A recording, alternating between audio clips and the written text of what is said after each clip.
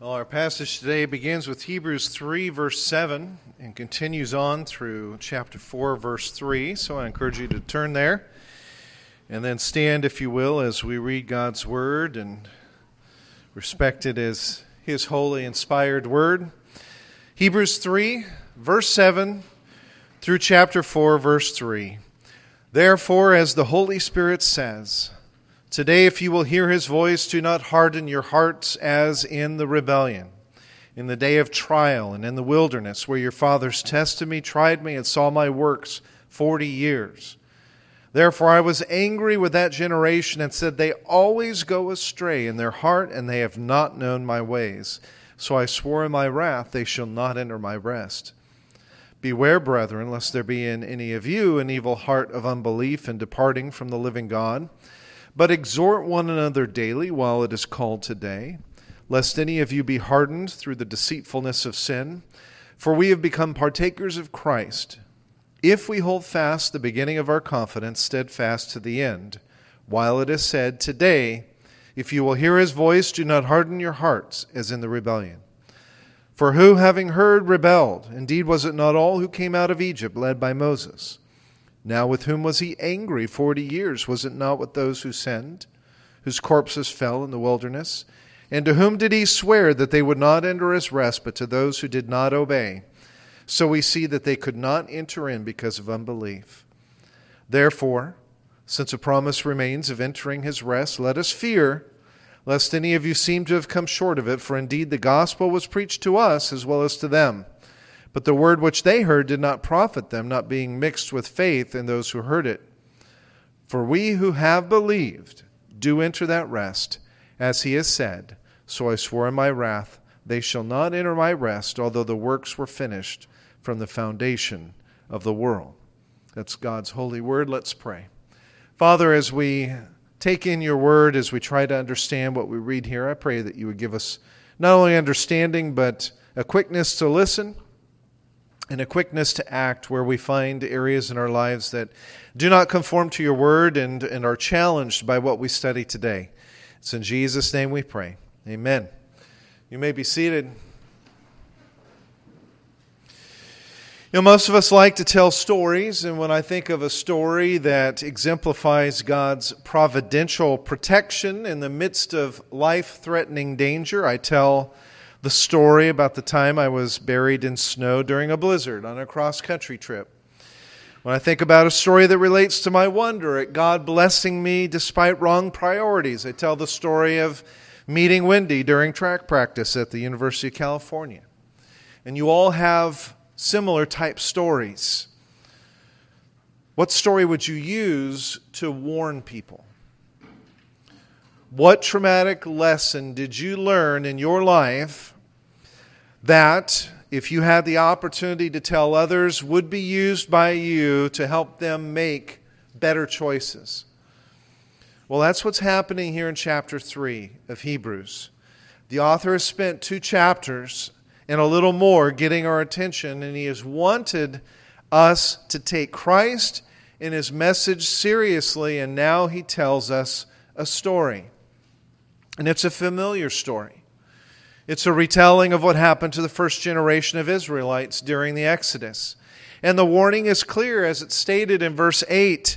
Do not harden your hearts as they did in the rebellion. Why?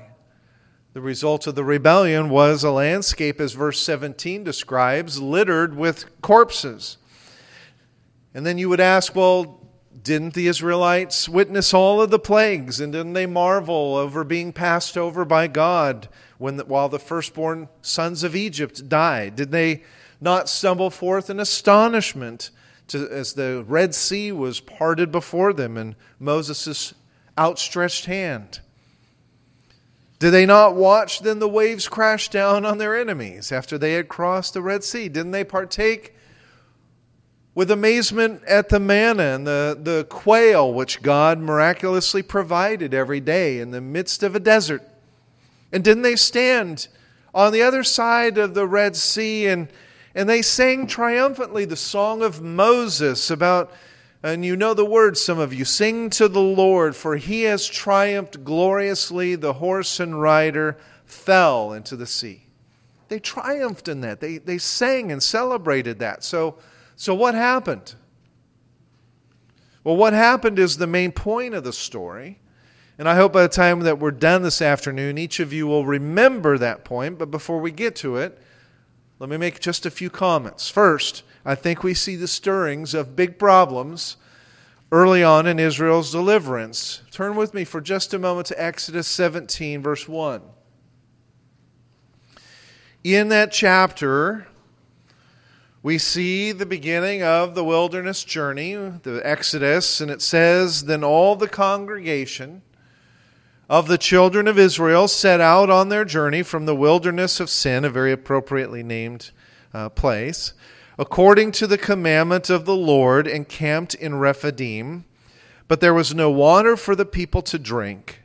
And therefore the people contended with Moses and said, 'Give us water, that we may drink.' And so Moses said to them, 'Why do you contend with me? Why do you tempt the Lord?' And the people thirsted there for water, and they complained against Moses and said, 'Why is it that you have brought us up out of Egypt? Is it to kill us and our children and our livestock with thirst?' So Moses cried out to the Lord, saying, 'What shall I do with this people? What shall I do with this people? They're almost ready to stone me.' And the Lord said to Moses, 'Go on before the people, take with you some of the elders of Israel, and take in your hand your rod with which you struck the river, and go. Behold, I will stand before you there on the rock in Horeb, and you shall strike the rock, and the water will come out, that the people may drink.' And Moses did so in the sight of the elders of Israel, and he called the name of the place Massah and Meribah, because of the contention of the children of Israel, and because they tempted the Lord, saying, 'Is the Lord among us or not?'" And you can understand the scene. You can put yourselves there with the Israelites. The people ate and drank as the Lord had provided each day. But on the day that they camped in Rephidim, it says God tested them. He didn't feed them that day. Didn't provide the water that they expected. And Hebrews 3 verse 8 calls it the day of trial. And so God withholds water from them for a short time, and his intent was to reveal the heart of this nation, to give them an opportunity to trust that he would provide water for them. And unfortunately, the test results weren't good, were they? Instead of responding positively, the Israelites turned the tables. They put God to the test. They grumble. They complain that he has led them into the wilderness to die. And so Moses names the place Massah, which means testing, and Meribah, which means rebellion. Now go back to Hebrews chapter 3 and realize that not long after this incident, there was a second test. The Israelites had set up camp at Kadesh Barnea, and there God instructed them to send spies into Canaan in a covert operation to determine the country's strengths and weaknesses, and to come back with a report that encouraged and exhorted the Israelites. And they came back and said, "Well, we went to the land where you sent us, and you were right. It truly flows with milk and with honey, and this is its fruit." They brought it back to the people, but nevertheless, they said. You have to imagine yourself being Moses, who's dealt so far with these complaining people. When he hears the word nevertheless, it's like, but the people who dwell in the land are strong. The cities are fortified, very large. Moreover, we saw the descendants of Anak there. The Amalekites dwell in the land of the south. The Hittites, the Jebusites, the Amorites, they dwell in the mountains. The Canaanites dwell by the sea along the banks of the Jordan. You can see the hearts of the Israelites beginning to sink as they're hearing this report from 10 of the 12 spies. And so then Caleb quieted the people. That means they were getting agitated. He quiets them. Wait, listen. And he says, "Let us go up at once and take possession, for we are well able to overcome it." But the other 10, the men who had gone up with them, said, "We are not able to go up against the people, for they are stronger than we are. And they gave the children of Israel a bad report of the land, Numbers says, which they had spied out, saying, the land through which we have gone as spies is a land that devours its inhabitants. And all the people whom we saw in it are men of great stature. And then you listen to this last part. And there we saw giants, and we were like grasshoppers in our own sight. And so we were in their sight. So before there was one battle against a Canaanite, the Israelites have already judged their abilities. And instead of an attitude of if God is with us, and against the Egyptians, for example, then who could stand? The Egyptians couldn't stand. Canaanites won't be able to stand. If powerful people are against us, that doesn't matter. But that's not what they said, was it? They said if powerful people are against us, who can be for us? And you probably caught what they said. We were like grasshoppers, what? In our own sight. That was a key point. We were like grasshoppers in our own sight, and therefore we were also in their sight because of the way we viewed ourselves. And as a result, the Canaanites, who we learn later, had been fearing the arrival. They had heard reports of what had happened with the Egyptians, but also with those on the east side of the Jordan.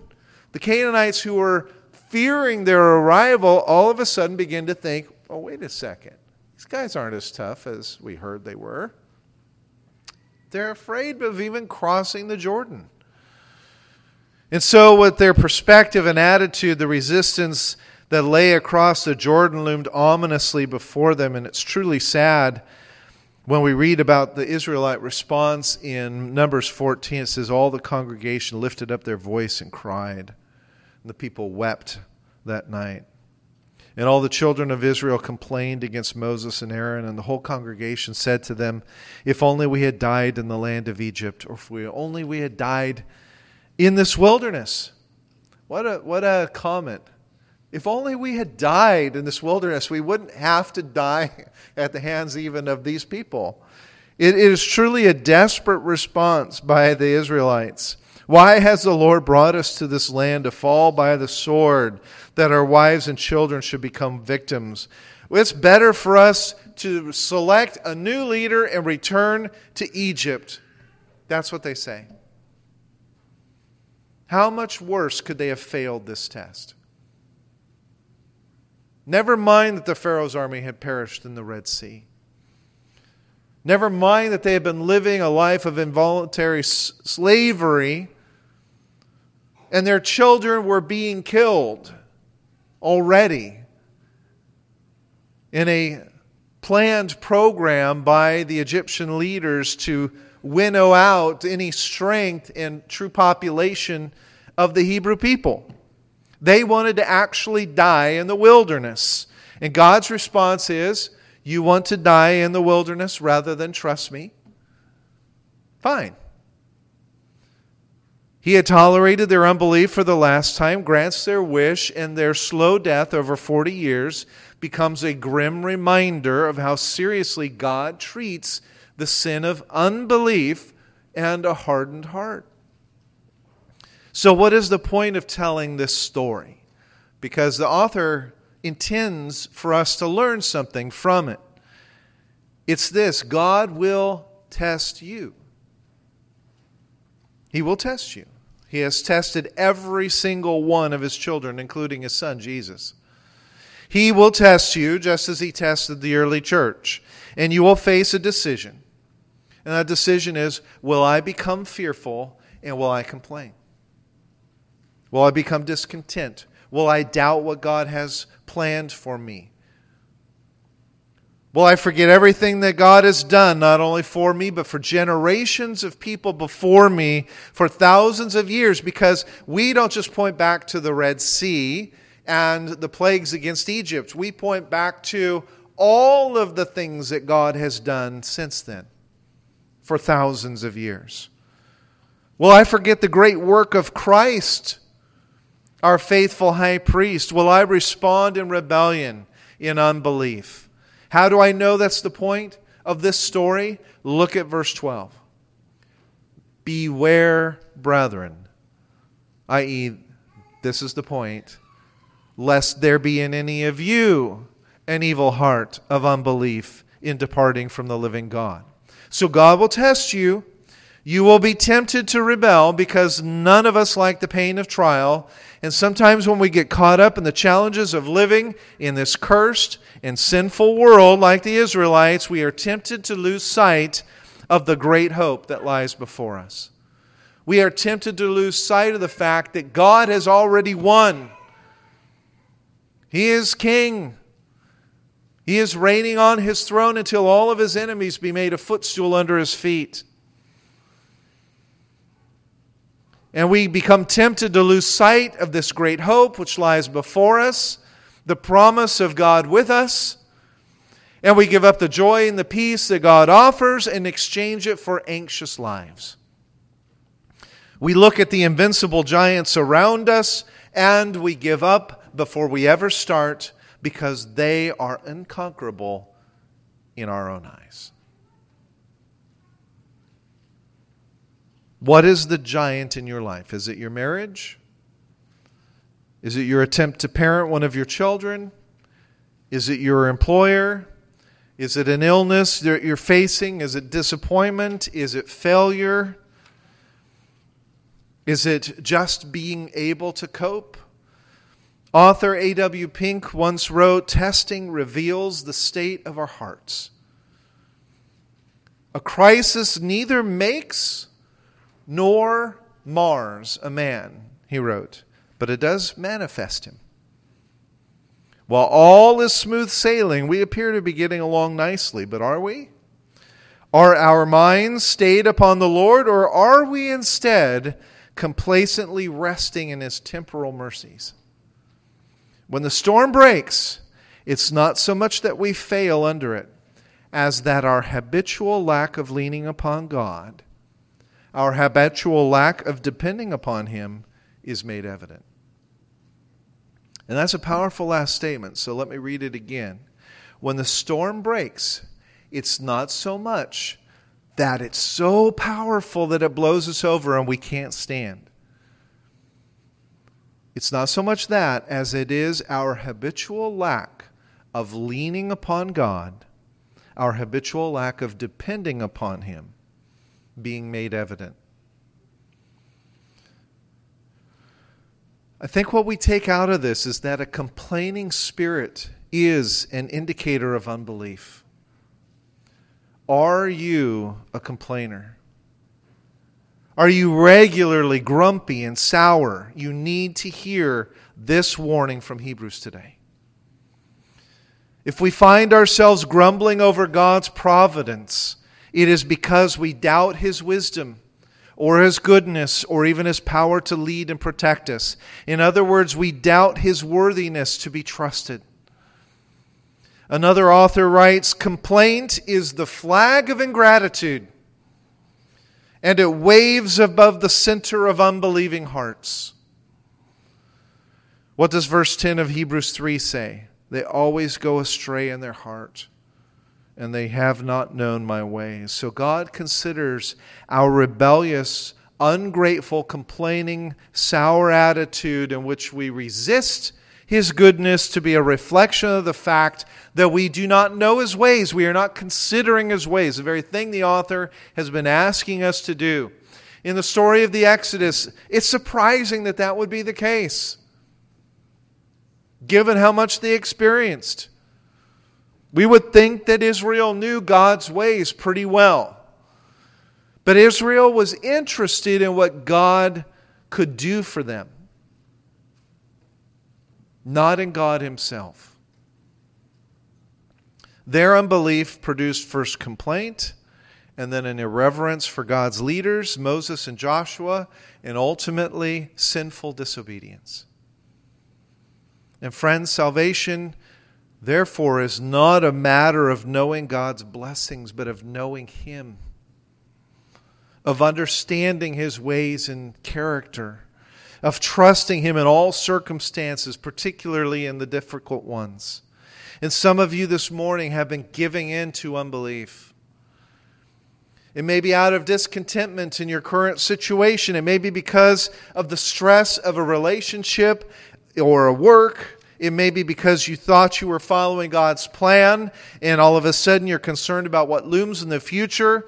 Remember what Paul says in Philippians 2, let this mind be in you, which was also in Christ Jesus. And what was that attitude? He writes in verse 14, we do all things without complaining, without disputing.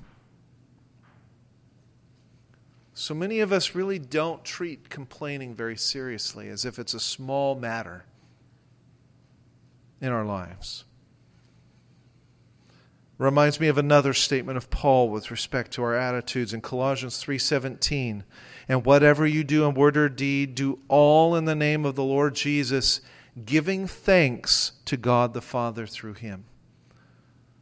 The opposite of a discontent, sour, complaining spirit is one that is filled with gratitude, in all things rejoicing, giving thanks to God the Father through Jesus Christ. And our attitude is important. The way we are acting, the things we say, the emotions that we express, all of those reflect and manifest who we are, as Pink said. And we do not want to be like the Israelites who perished in the desert, because God will not tolerate our unbelief forever. So having warned all of us individually with regard to our hearts, the author now instructs us as the church in verse 13. He says, exhort one another daily while it is called today, lest any of you be hardened through the deceitfulness of sin. Now I want you to understand something, that the author is writing to the church. He's not writing to society that doesn't profess God or a worldly people. He's writing to the church. And he says, exhort one another daily while it is called today, lest any of you be hardened through the deceitfulness of sin. This is a threat to us as a church. When we begin to complain, we naturally begin to isolate ourselves from others. We grow bitter. And not only do we not relish the company of others, but others don't necessarily enjoy being around us. But that isolation only breeds further danger, because we easily convince ourselves that our negative spirit is justified. And the author says we must be exhorted by our brothers and sisters. Christianity is not an individual but a team endeavor. And the author says to do that exhorting today. Today, while it is the present time, while we have the opportunity right now. If you see someone struggling in their walk, struggling with having a thankful spirit, struggling with being habitually sour and grumbling, you must exhort them today. Whatever that day is, not just on Sunday. And that exhortation is not just a sympathetic encouragement, even though the Bible does talk about mercy and comfort. This exhortation should include the reminder of who God is and His call to rejoice in all things, to have an attitude that expresses itself most in a gratitude for what God has done. And don't miss the sober warning of verse 14. We have become partakers of Christ if we hold fast the beginning of our confidence steadfast to the end. We can't just begin well, we need to finish well. Now turn for a moment to 1 Corinthians 10, verse 6 in the New Testament. In 1 Corinthians 10, just like the author in the book of Hebrews, Paul reminds the Corinthian church about the example of the Exodus 2. And he concludes, these things took place as examples for us, that we might not desire evil as they did. Do not be idolaters as some of them were. As it is written, the people sat down to eat and drink and rose up to play. We must not indulge in sexual immorality as some of them did, and 23,000 fell in a single day. We must not put Christ to the test as some of them did and were destroyed by serpents, nor grumble as some of them did and were destroyed by the destroyer. Now these things happened to them as an example, but they were written down for our instruction, on whom the end of the ages has come. Therefore, let anyone who thinks that he stands take heed lest he fall. No temptation has overcome you that is not common to man, but God is faithful. He will not let you be tempted beyond your ability, but with the temptation will provide the way of escape that you may endure it. And so Paul says, these things, this story of the Exodus that the author of Hebrews reminded us of, that he reminds us, Paul does in 1 Corinthians 10, they are written down not just to recount a history, but they are written down for your instruction and my instruction. They are examples of unbelief. They are examples we do not want to repeat. I'm reminded of some of the Psalms in which the psalmist rises up and he says, tell the next generation of the stories of the past so that they will not repeat the same examples. And at the end of Hebrews 3, we read the sobering fact, God was angry with those who had sinned in unbelief. He swore that they would not enter his rest, and then he applies, the author does, this warning to us in chapter 4, therefore, since a promise remains of entering his rest, let us fear, lest any of you seem to have come short of it. Why? Because the Israelites were so close. You would have thought, based on the fact that they crossed the Red Sea, this is the church. Right? This is the church. They stood on the very banks of the Jordan, gazing at the fertile land, sending the spies over. Right at the very beginning of the Exodus, God would have gone with them, just as he had with Egypt. But instead of becoming filled with faith, they became filled with fear, and not fear of their God in heaven, but fear of the so-called giants in Canaan. And as a result, their unbelief keeps them from crossing the river, dooms them to die in the desert. And you may be asking, is that saying then that we can lose our salvation? Well, if you're asking that, remember Hebrews 2:15, that Christ died to release those who through fear of death were all their lifetime subject to bondage. So loud and clear, Christ died to deliver us from the wrong kinds of fear, from the fear of the future, the fear of death, the fear of a meaningless life. Christ wants a fearless people. He wants a people who live in the most dangerous neighborhoods without fear. He wants people who are lacking fear to spread the gospel, to speak to neighbors, and to do so by faith in his promises.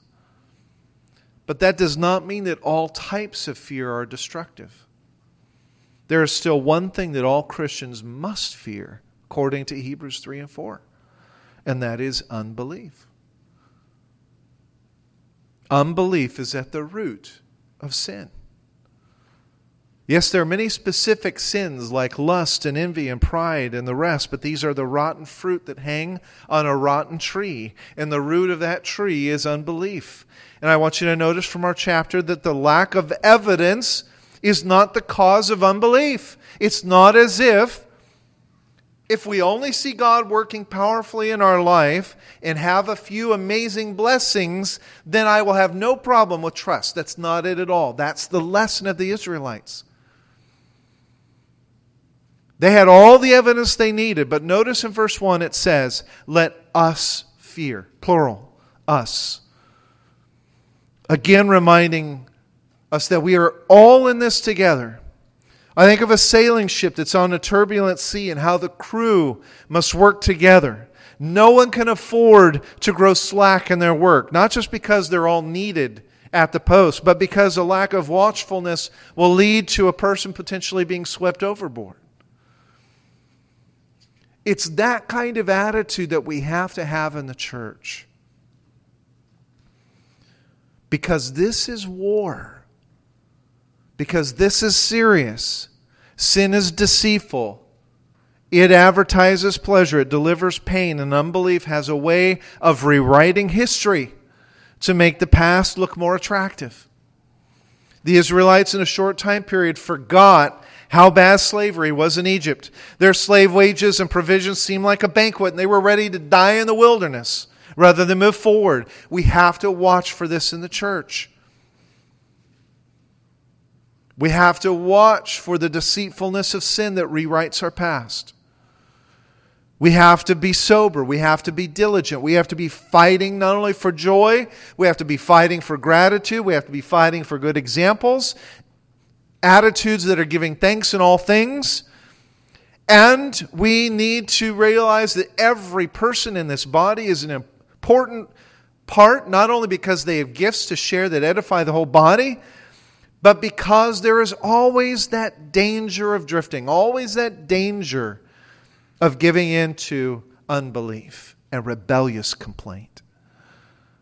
And let me give a caveat here. I'm not saying that it's inappropriate for a church member to question the wisdom of a decision of a church leader. That's not the kind of complaining that we're talking about. I'm not talking about somebody who wants to strive for greater excellence in the Christian life and worship, and being at times disappointed with where we are or where he or she is and wants something better based upon God's Word.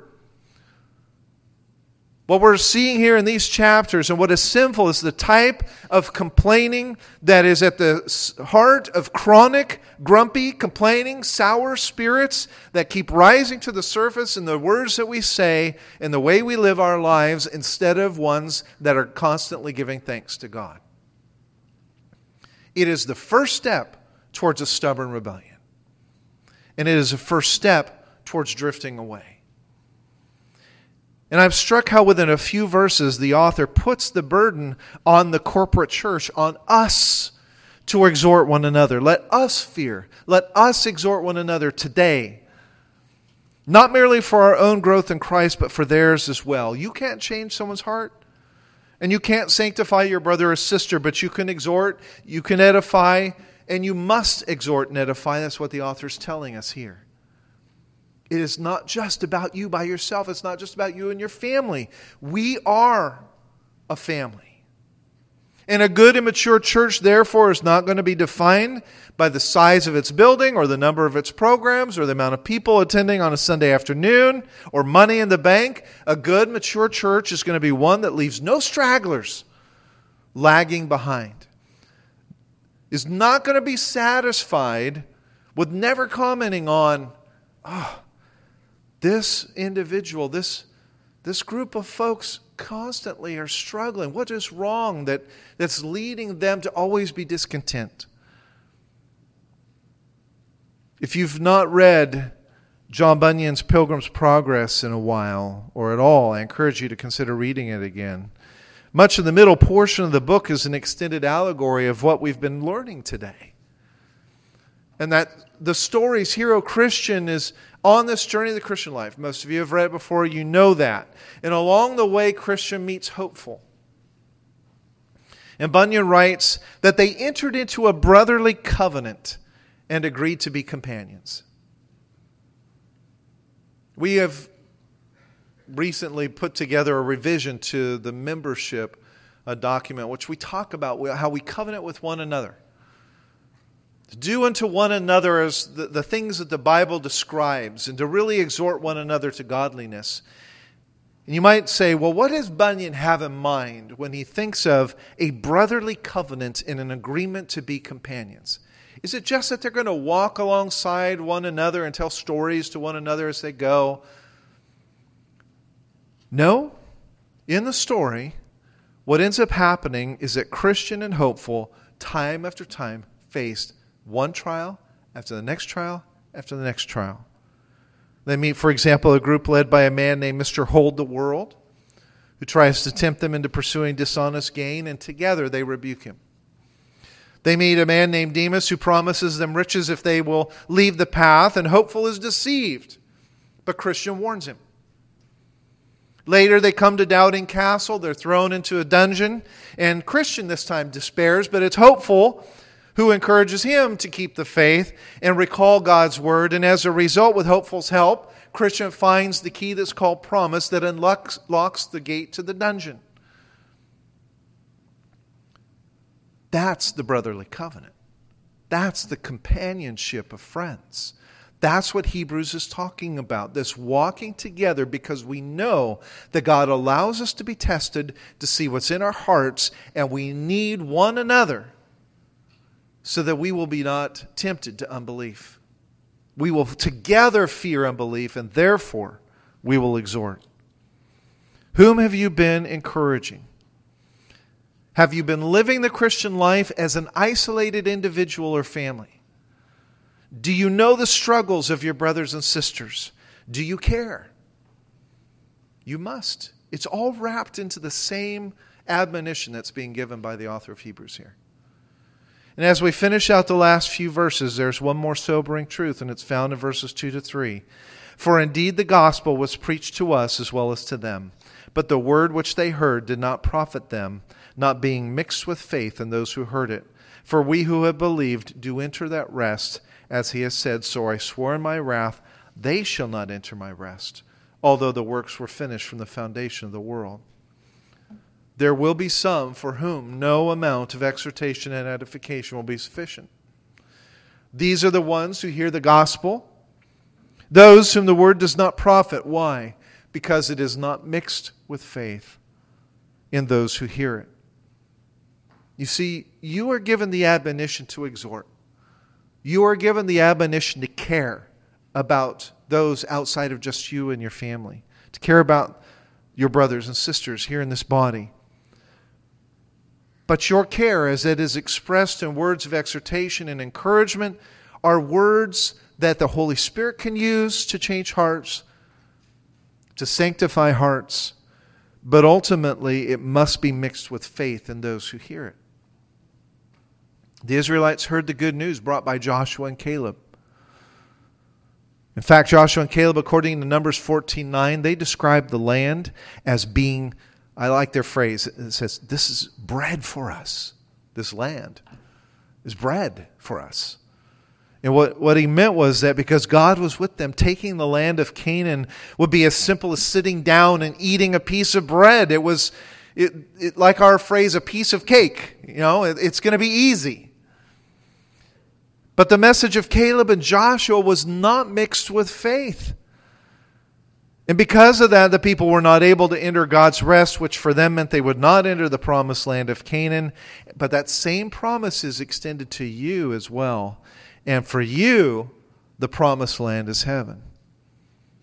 And when we see the word rest in chapter 4, that Greek word means to cease or to stop something.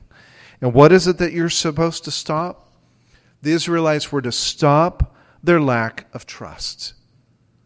They were to enter into the promised land with faith that God would protect them as they conquered Canaan. So rest doesn't mean, it's time. You guys have done a lot of work walking across the Red Sea.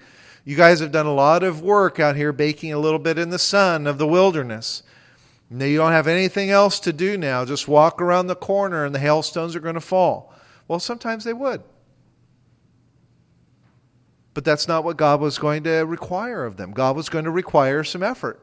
He was going to require faith. And usually faith is implemented in times of impossibility, in times that are too difficult for us to do on our own. Otherwise, they wouldn't require faith, right? So God wasn't telling them to stop. That's not what the rest means. The rest means there's a lot of work I have for you, but you will not accomplish it unless you rest from your own striving on your own effort. And you instead trust me. Jesus says in Matthew 11, "Come to me all who are weary and heavy laden, and I will give you rest." He doesn't then say, I will let you sit down and eat. and I'll feed you from the loaves and the fish, and you'll just get to take a nap. That's not what he says. He says, take my yoke. You still wear a yoke. You still have a work to do. Take my yoke upon you and learn from me.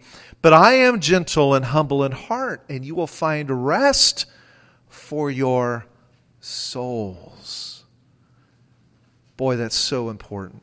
The rest in God is not just about rest from physical activity. It's a rest of eternity. It's a rest of our souls. It's a rest for that anxious, striving, turbulent, complaining, grumbling, sovereign selves that have been clamoring for our attention. And God says, stop.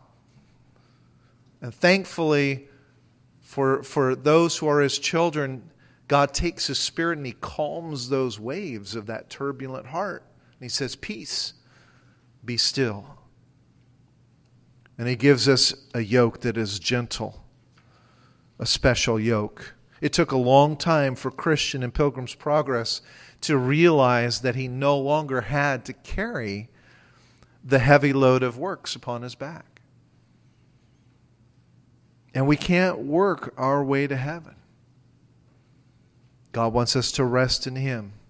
But friends, based upon the authority of what we've read in these first few chapters, I have to believe this, that a lot of us have heard of this many, many times, but few of us believe it. I have to believe that that's true because God inspired this book to be written. He has preserved it for our edification. And we are reading it today as His authoritative word, that it's easy for us to leave church on Sundays and go right back to a life of struggle and anxiety and complaint and grumbling and lack of gratitude and sour hearts, just like Christian bent over a heavy load upon his back. But if we believe these words, we will stop that pattern and we will rest our souls. Have you united that hearing with faith today? Only time will tell. Would you rather die in slavery to sin, or would you rather trust in God?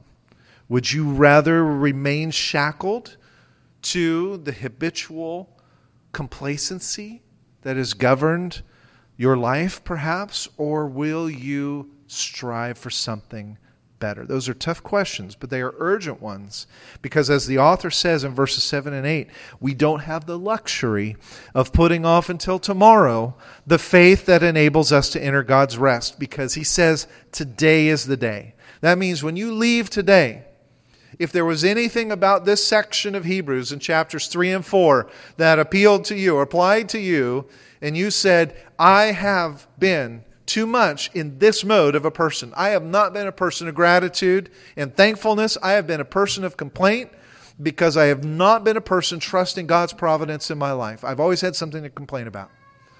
If that applies to you, today is the day to hear that, because God takes that seriously. In closing, listen to the final 3 verses. There remains therefore a rest for the people of God. For he who has entered his rest has himself also ceased from his works as God did from his. Let us therefore ourselves be diligent to enter that rest, lest anyone fall according to the same example of disobedience. Let's pray. Lord God, you've put a sobering exhortation to us in the midst of this chapter. We are about to come into the chapters where we are reminded of Christ, our high priest. And we're reminded of the one time for all sacrifice, for all time that Christ has done, that all time sufficient for eternity, that we would be clothed in the righteousness of our Savior. But before we get there, we have some more chapters to go of sober warning. And I pray that we would have the hearts and the minds and the constitution to be able to handle it in the weeks to come. Lord, you desire us to enter into those later descriptions of Christ as our priest, the later descriptions of the faithful who have followed you, to enter into those chapters having been properly warned and laid a foundation for understanding those. Because even as we read about the faithful, even as we read about our Savior, we realize what they faced. And we must be strong. I pray for that strength today. I pray for not a heart of grumbling, but a heart of gratitude. It's in Jesus' name I pray. Amen.